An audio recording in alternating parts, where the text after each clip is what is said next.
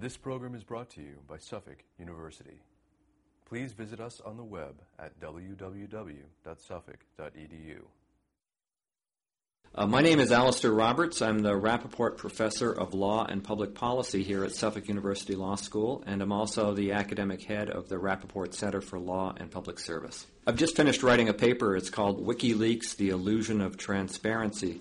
It's actually available on the SSRN website. That's at www.ssrn.com. And I recently gave a lecture on the same topic at Hamilton College in New York State. The paper and the lecture were basically a critical appraisal of the WikiLeaks controversy. There was intense news coverage about a series of disclosures that were prompted by WikiLeaks last year, ranging from a video of a military attack on individuals in Baghdad in April through to the disclosure of war logs, massive documents about the Afghanistan and Iraq wars, to the release of diplomatic cables in November. And I give sort of a critical appraisal of the controversy surrounding all of those leaks. One of the interesting things about the WikiLeaks story from 2010 are the repeated claims that were made about the scale of all of these leaks. The Afghan and Iraq war logs, which were these set of documents relating to military incidents in Afghanistan and Iraq, together constituted hundreds of thousands of discrete records. And the leak that was provided in November, which was the disclosure of State Department cables, included, or at least WikiLeaks has in its possession, probably about 250,000 cables that were sent between the State Department and various diplomatic missions around the world. And frequently, the debate about what WikiLeaks had done, references were made to the scale of these leaks, how massive they were, frequent references to the biggest leaks in military or diplomatic history. One of the things I try to point out in the paper is that we live in a digital age, and it's a little misleading to assume that these are massive leaks just because they happen to constitute tens of thousands or hundreds of thousands of discrete records. Because in the digital age, the stockpile of information that's available to government is massive, massively larger than the leaks themselves. New technology has caused this explosion in the amount of information, including classified information held by government agencies. And so even though these leaks seem big on their own account, when you compare them to that increasingly large stockpile of classified information still held by government securely, they're not actually as big as WikiLeaks was making them out to be. One of the points I make in the paper is that WikiLeaks started off with this fairly simple idea of what its business was going to be.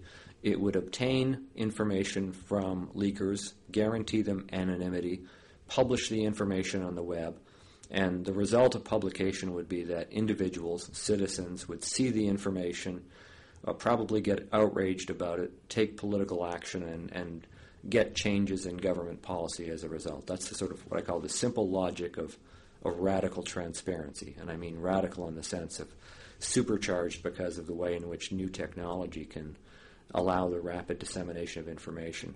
And basically 2010 was a learning year for WikiLeaks in which it realized the world didn't work quite that simply, because all of this massive information had to be managed. It had to be interpreted. It didn't make sense on its own account to ordinary citizens. Someone had to figure out what it meant and what the story was. And one of the things I discuss in the paper is the way in which the media became increasingly involved as partners to WikiLeaks in playing the role of interpreter of the information and also playing an important role in bringing public attention to the story, things that WikiLeaks itself realized it couldn't do on its own. And then I point out in the paper one of the big ironies of this is that the media outlets that were becoming the critical partners in this saga are themselves under assault because of the advent of the Internet. The media players that played an important role, New York Times, The Guardian, Le Monde in France, all of them, like the industry as a whole, are suffering from a really serious downturn in revenue because of the advent of the Internet. They're cutting news staff dramatically. So the irony here is that the WikiLeaks model actually hinges on the cooperation of a partner whose capacity to help is being undermined because of technological change. It's not clear that the 2010 leaks actually produced the results that WikiLeaks expected. The main players in WikiLeaks, including Julian Assange, clearly expected that the world was going to change in significant ways because the information went out. Assange himself expected, for example, that public opinion about the war in Afghanistan would change. And we didn't see big changes. When you look at public opinion about the war in Afghanistan, it has softened, but it's not clear that it's softened because of these leaks. In fact, if you ask a more specific question about the conduct of the war and the progress of the war in Afghanistan, it looks like public opinion actually became more favorable as the leaked information went out. And you didn't see, for example, a global diplomatic crisis because of the release of the cables, as some media players were expecting. So there just wasn't the sort of big consequences that I think WikiLeaks might have expected. And one of the ironies is actually that public attitudes toward WikiLeaks itself deteriorated throughout the year. Basically, the more information it put out into the public domain, the more skeptical the public became about the WikiLeaks operation. One of the other difficulties with this story is the way in which the government responded to the leaks. You know, we tend sometimes when we're talking about the way in which technology is changing the ground rules about transparency to forget that this is a game that goes on for several rounds.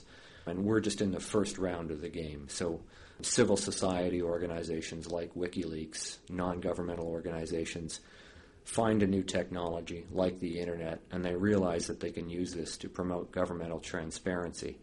You know, for example, by facilitating the leaking of information and publishing that information.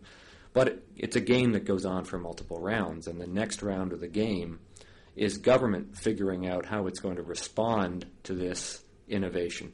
And in this case, you've seen government respond very quickly and really almost brutally.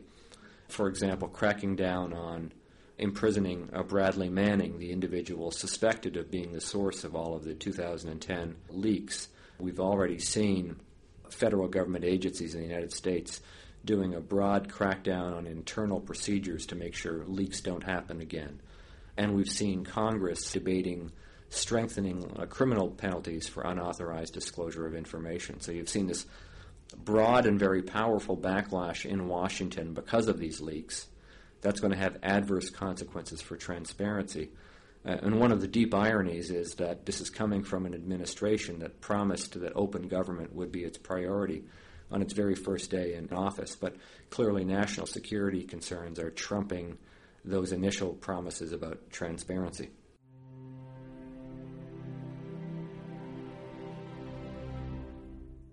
This preceding program was brought to you by Suffolk University.